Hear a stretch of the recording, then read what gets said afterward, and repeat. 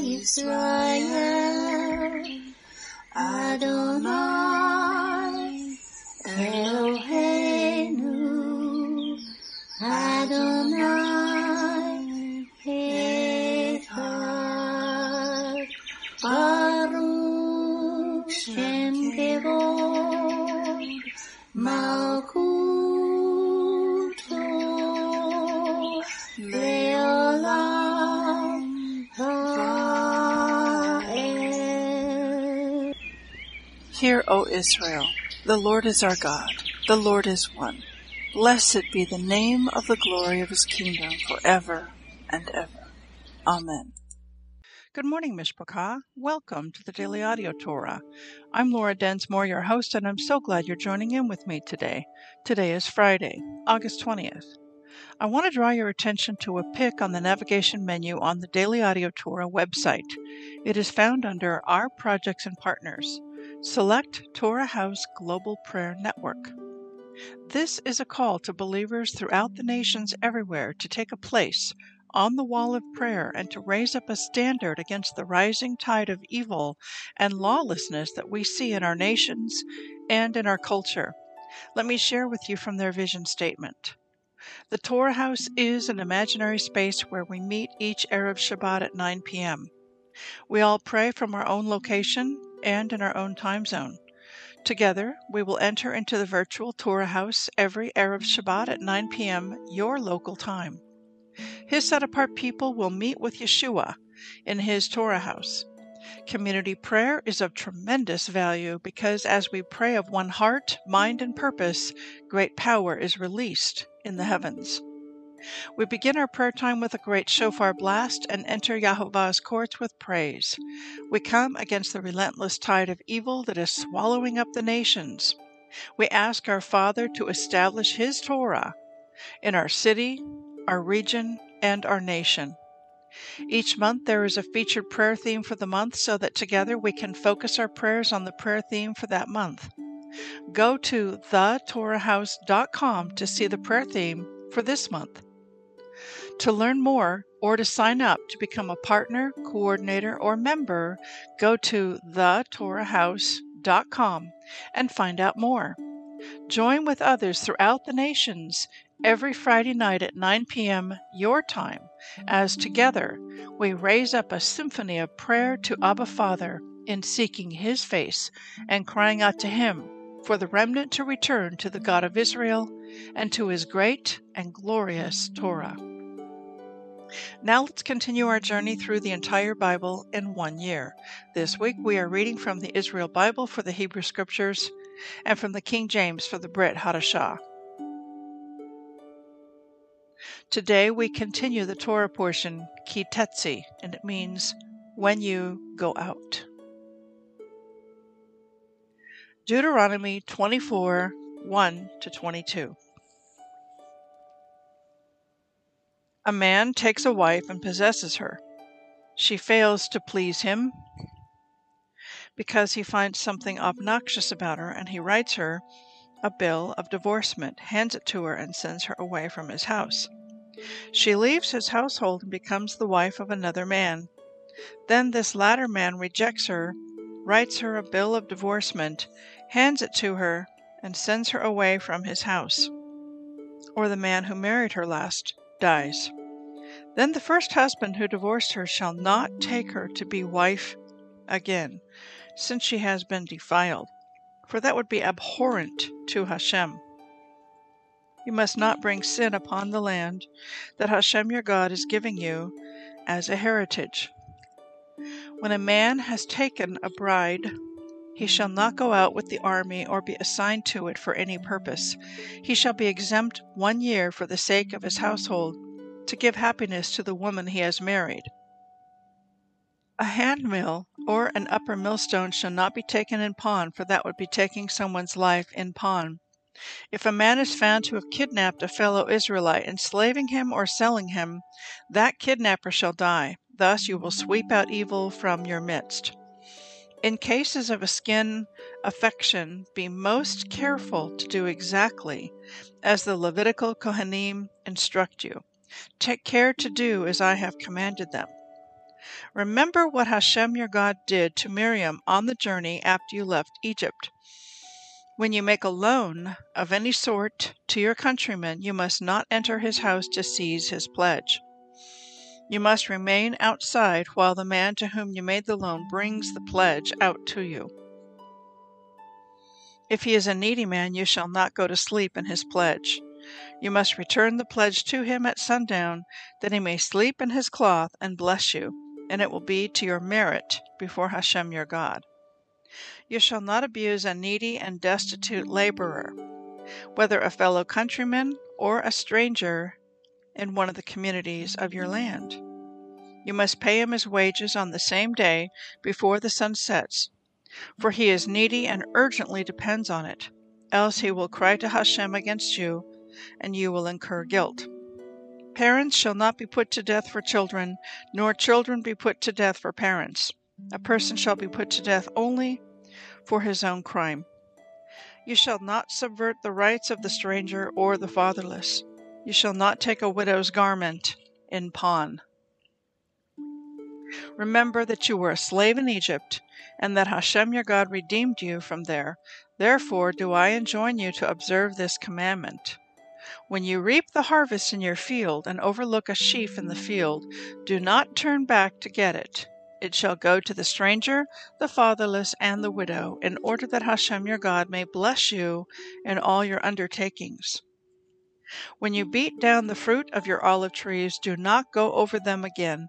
They shall go to the stranger, the fatherless, and the widow.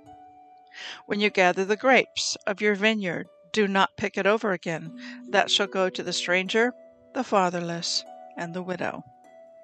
Always remember that you were a slave in the land of Egypt. Therefore do I enjoin you to observe this commandment.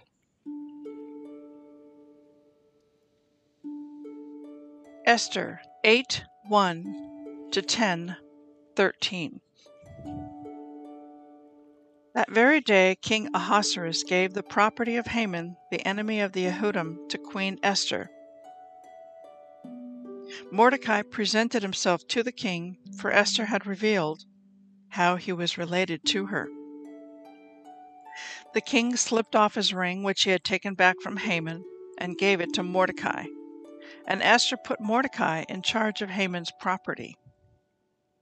Esther spoke to the king again, falling at his feet and weeping and beseeching him to avert the evil plotted by Haman the Agagite against the Yehudim. The king extended the golden scepter to Esther, and Esther arose and stood before the king. "If it please your majesty," she said, "and if I have won your favor and the proposal seems right to your majesty, and if I am pleasing to you, let dispatches be written countermanding those which were written by Haman the Agagite, embodying his plot to annihilate the Jews throughout the king's provinces. For how can I bear to see disaster which will befall my people, and how can I bear to see the destruction of my kin?" Then King Ahasuerus said to Queen Esther and Mordecai the Jew, "I have given Haman's property to Esther, and he has been impaled on the stake for scheming against the Jews. And you may further write with regard to the Jews as you see fit. Write it in the king's name and seal it with the king's signet, for an edict that has been written in the king's name and sealed with the king's signet may not be revoked."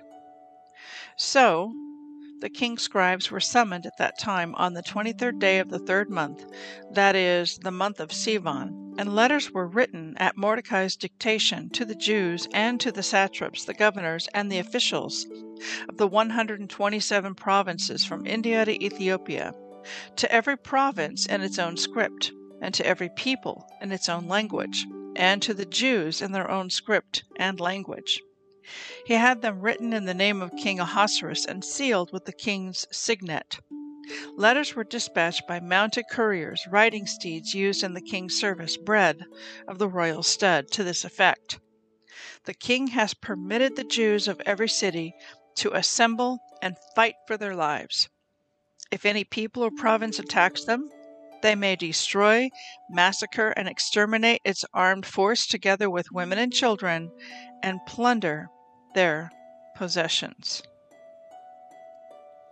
on a single day in all the provinces of King Ahasuerus, namely on the 13th day of the 12th month, that is, the month of Adar. The text of the document was to be issued as a law in every single province. It was to be publicly displayed to all the peoples, so that the Jews should be ready for that day to avenge themselves on their enemies. The couriers, mounted on royal steeds, went out in urgent haste at the king's command, and the decree was proclaimed in the fortress Shushan.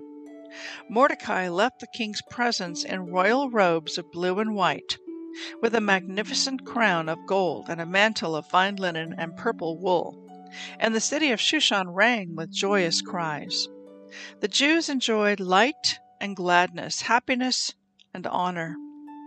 And in every province and in every city, when the king's command and decree arrived, there was gladness and joy among the Jews, a feast and a holiday.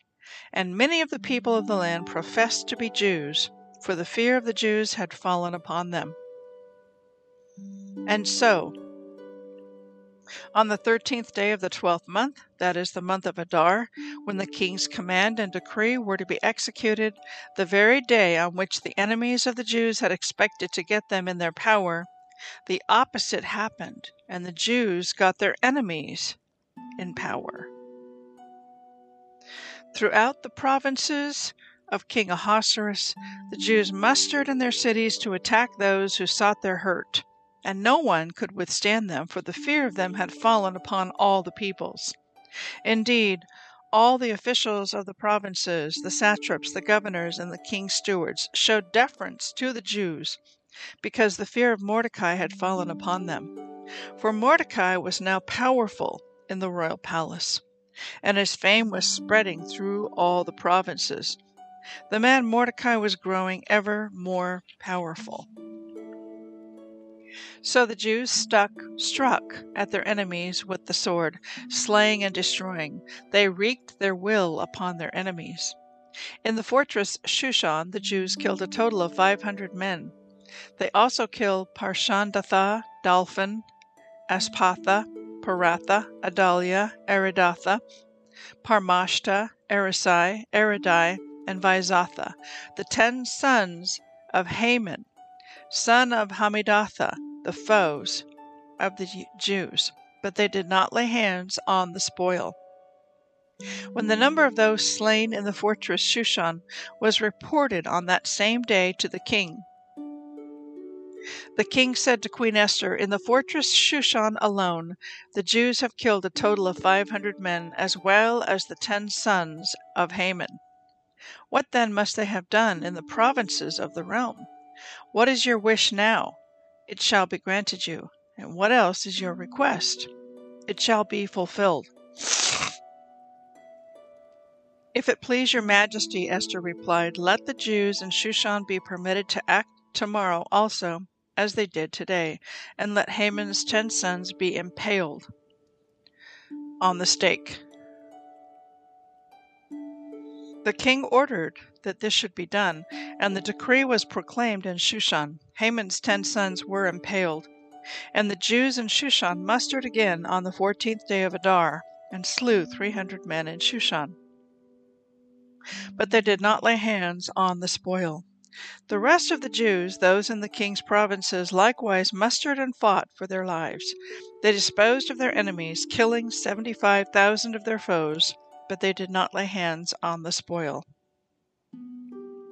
That was on the 13th day of the month of Adar, and they rested on the 14th day and made it a day of feasting and merrymaking.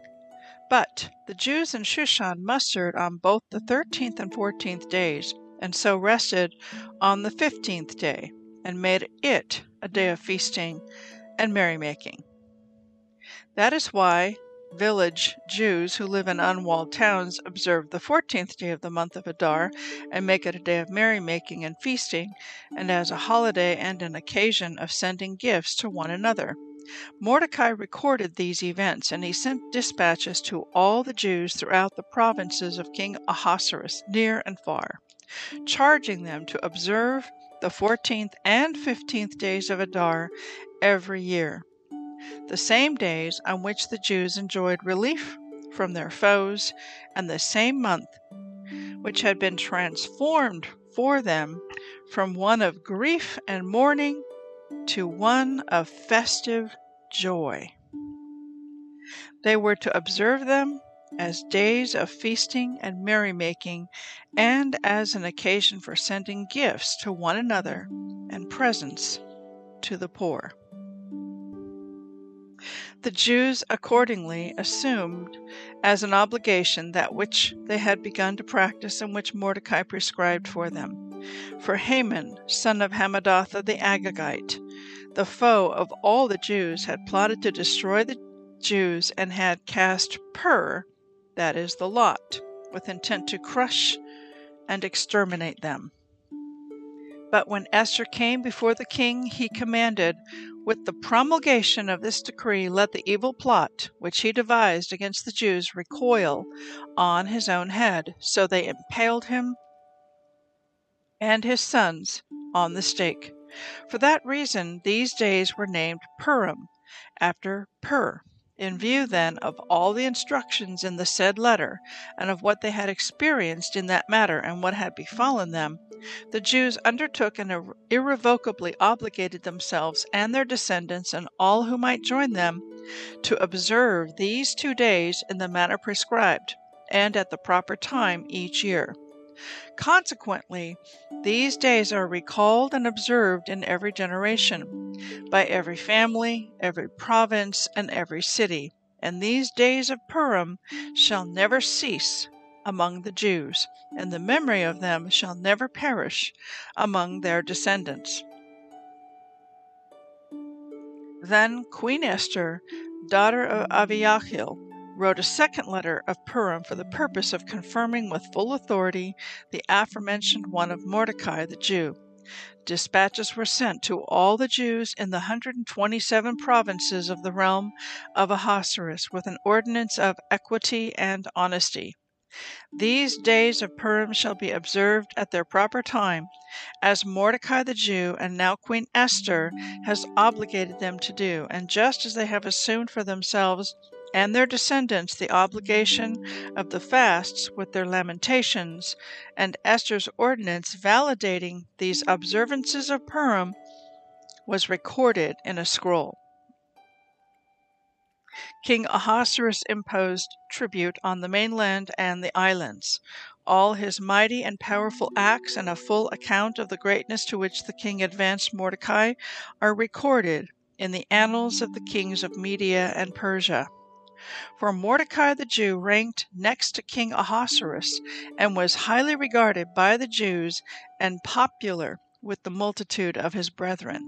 He sought the good of his people and interceded for the welfare of all his kindred.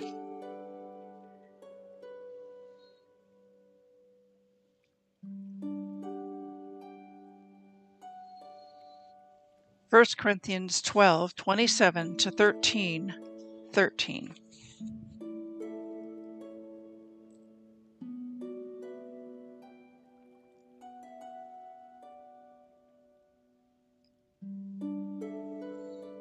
Now you are the body of Yeshua, and members in particular, and God has set some in the church, first apostles, secondarily prophets, thirdly teachers, after that miracles, and then gifts of healings, helps, governments, and diversities of tongues. Are all apostles? Are all prophets? Are all teachers? Are all workers of miracles? Have all the gifts of healing? Do all speak with tongues? Do all interpret? But covet earnestly the best gifts, and yet show I unto you a more excellent way. Though I speak with the tongues of men and of angels, and have not charity, love, I am become as a sounding brass or a tinkling cymbal. And though I have the gift of prophecy and understand all mysteries and all knowledge, and though I have all faith, so that I could remove mountains, and have not love, I am nothing. And though I bestow all my gifts to feed the poor, and though I give my body to be burned and have not love, it profits me nothing. Love suffers long and is kind. Love envies not. Love vaunts not itself and is not puffed up. It does not behave itself unseemly, and it seeks not her own, and is not easily provoked, and thinks no evil. Love rejoices not in iniquity, but rejoices in the truth. Love bears all things, believes all things, and hopes all things, and endures all things. Love never fails. But whether there be prophecies, they shall fail. Whether there be tongues, they shall cease. Whether there be knowledge, it shall vanish away. For we know now in part, and we prophesy in part. But when that which is perfect is come, then that which is in part shall be done away. When I was a child, I spoke as a child, I understood as a child, I thought as a child. But when I became a man, I put away childish things. For now we see through a glass darkly, but then face to face. Now I know in part, but then shall I know even as also I am known. And now abides faith, hope, and love, these three. But the greatest of these is love. Psalm 37, 1-11. Fret not yourself because of evildoers, neither be thou envious against the workers of iniquity. For they shall soon be cut down like the grass, and wither as the green herb. Trust in the Lord, and do good. So you shall dwell in the land, and verily you shall be fed. Delight yourself also in the Lord, and he shall give you the desires of your heart. Commit your way to the Lord. Trust also in him, and he shall bring it to pass. And he shall bring forth your righteousness as the light, and your judgment as the noonday. Rest in the Lord, and wait patiently for him. Fret not yourself because of him who prospers in his way, because of the man who brings wicked devices to pass. Cease from anger, and forsake wrath. Fret not yourself in any wise to do evil, for evildoers shall be cut off, but those that wait upon the Lord, they shall inherit the earth. For yet a little while, and the wicked shall not be. Yea, you shall diligently consider his place, and it shall not be. But the meek shall inherit the earth, and shall delight themselves in the abundance of peace. Proverbs 21, 23, and 24. Whoso keeps his mouth and his tongue keeps his soul from troubles. Proud and haughty scorner is his name who deals in proud wrath. I'd like to speak to you from the book of Esther, chapters 8-10, and then we'll jump into 1 Corinthians 12.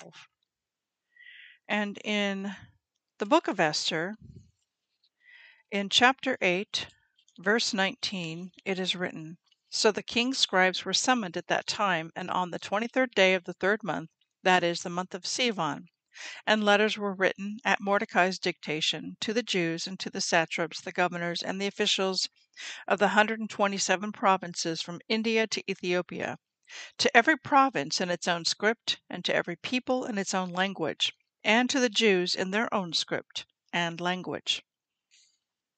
The Israel Bible commentary to this verse reads as follows. This verse refers to the 3rd month of the Jewish calendar called Sivan. Throughout Megillat Esther, the Hebrew months are referred to by both number and name.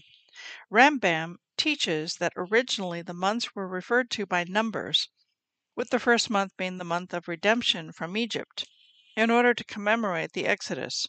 During the Babylonian exile, however, the Jews adopted the Persian names for the months, which are used to this day. Just as the original numbering of the months included a reference to the Exodus from Egypt, the Persian names recall the return of the Jewish people from the Babylonian exile and the land of the Persians. In this way, all references to the Jewish calendar contain a subtle allusion to the first redemption from exile and the re-entry into the land of Israel.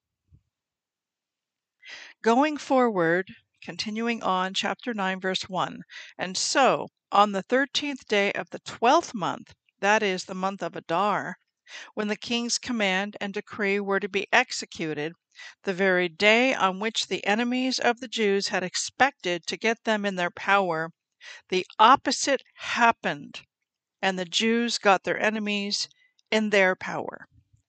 Now I have some beautiful scriptures that unpacks this verse even more. In other words, the very trap that Haman had set to destroy and kill all the Jews, that trap fell upon his own head. Literally, that happened. Haman built a gallows, or whether it was a gallows or an execution stake. This version is talking about an execution stake, and he was impaled upon it. It was meant for Mordecai, and he himself was impaled upon it. Now, that same principle, the evil intent that was intended towards the Jews, the trap that was set, is now going to bite them in the butt and come back upon them on their own heads. This principle we see in several other places in the scriptures. In Psalm 69, verse 22, let their table become a snare before them, and their well-being a trap. In Psalm 7, verse 15, he made a pit and dug it, and it's fallen into the ditch which he made. Let me say that again. He made a pit and dug it, and now he is fallen into the ditch which he made. And finally, in Proverbs 26, verse 27, whosoever digs a pit shall fall therein, and he that rolls a stone, it will return upon him. Now, this idea, this concept of something that was once a day of mourning and fasting and tragedy turning into a day of feasting and joy is further shown in Esther chapter 9, verse 22, where it is written, the same days on which the Jews enjoyed relief from their foes, and the same month which have been transformed for them from one of grief and mourning to one of festive joy. They were to observe them as days of feasting and merrymaking, and as an occasion for sending gifts to one another and presents to the poor. Now, this verse, I believe, is tied deeply to another verse, and that is Zechariah chapter 8 and verse 19.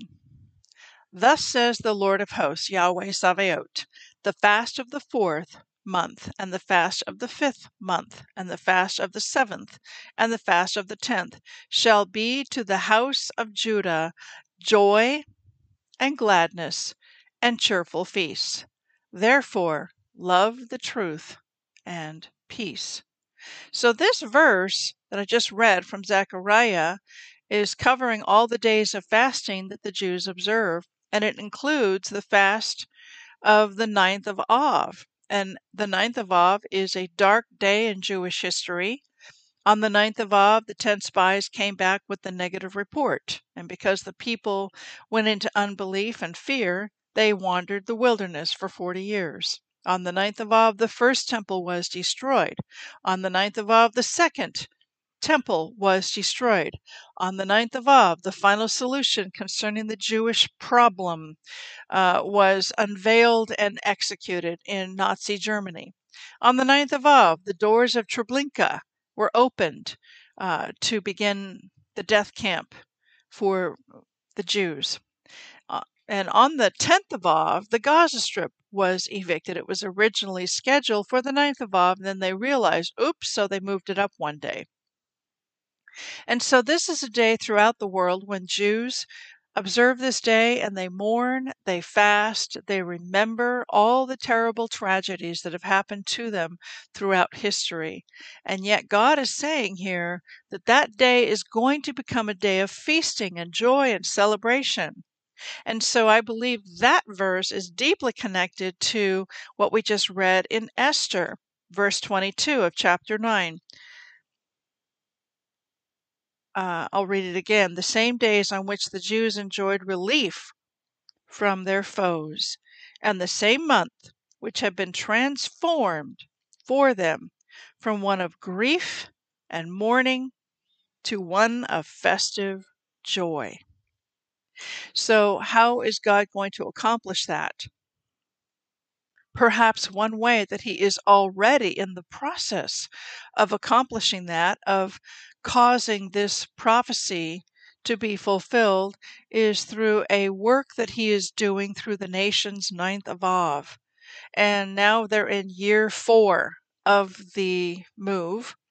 And so several years ago, a call went out to the believers throughout the earth, of all streams and denominations, of all nations, of all creeds, to come to Jerusalem on the 9th of Av, and on that day to repent of all of the sins and heinous and horrible crimes that have been committed against the Jews in the name of Christ, and to spend that day mourning and fasting and repenting, because we do have blood on our hands, and to repent for the sins committed by our church forefathers.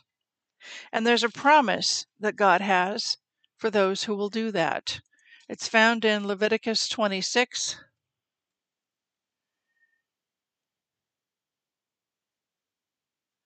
verses 40 to 42.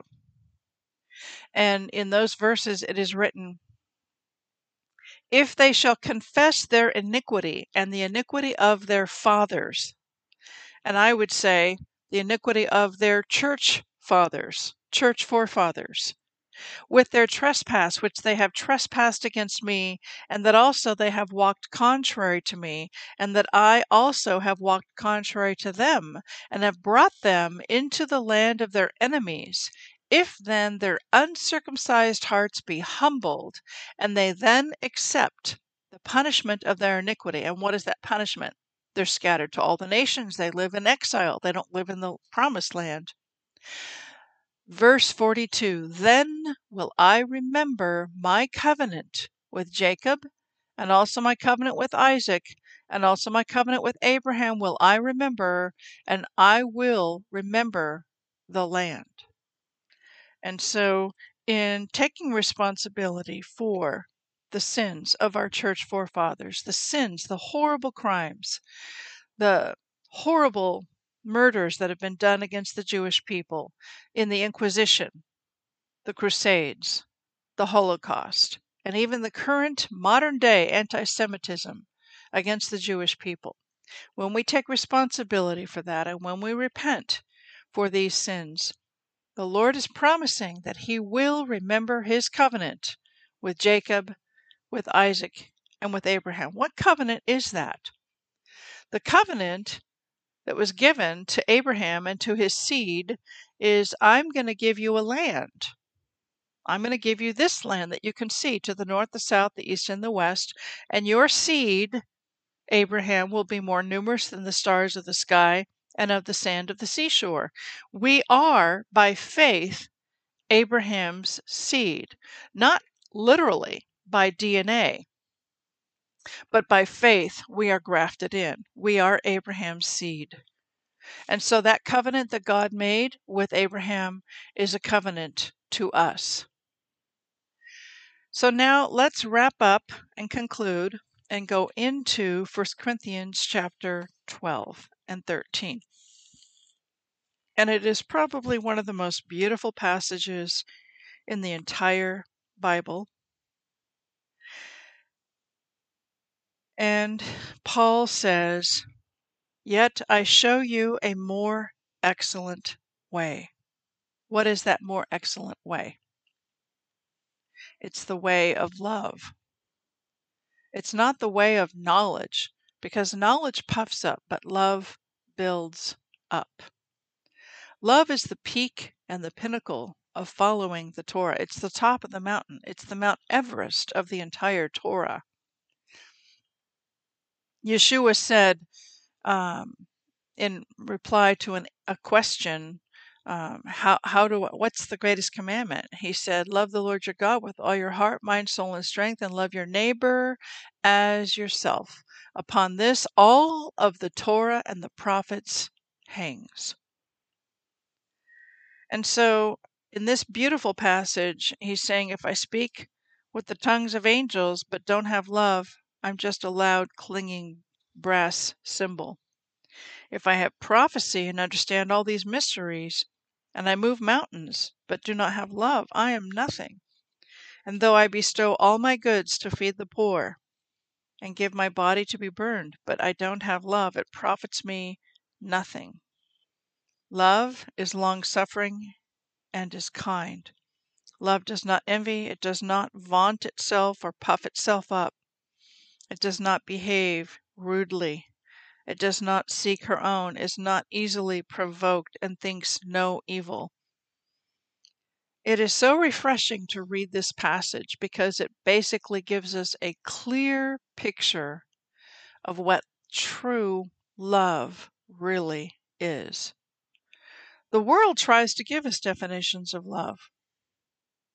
Through our movies, through commercials and ads, through romance novels, the world offers its definition of love.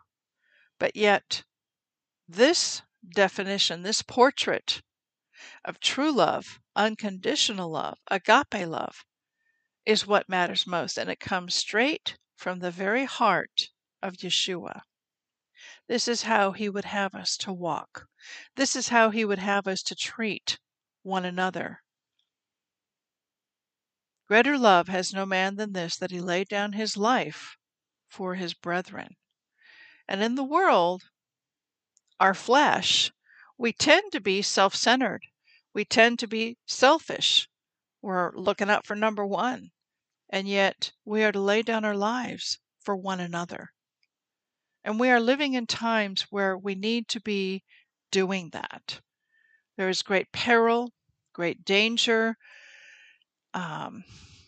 medical fascism, medical tyranny is marching throughout the nations with mandated lockdowns, mandated masks, mandated jabs. And so many are laying down their lives and making tremendous sacrifices to get the truth out so that we might be able to possibly gain some freedom back with all of this censorship and fascism. We are to walk in the love of Yeshua, even towards our enemy, even toward those that would want to silence us, squash us, oppress us, who are on the wrong side of the war. We're to love them. And so, I leave you with that thought today. Let us love one another. Shalom. Yevrekka Adonai Vish Mereka Yair Adonai Panavilaka Vikuneka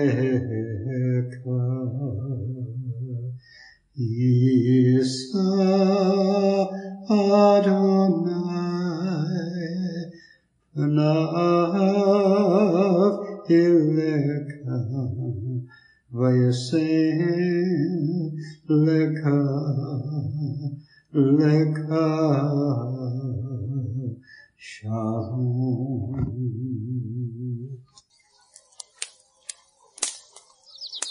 The Aaronic blessing from Numbers chapter 6, 24 to 26.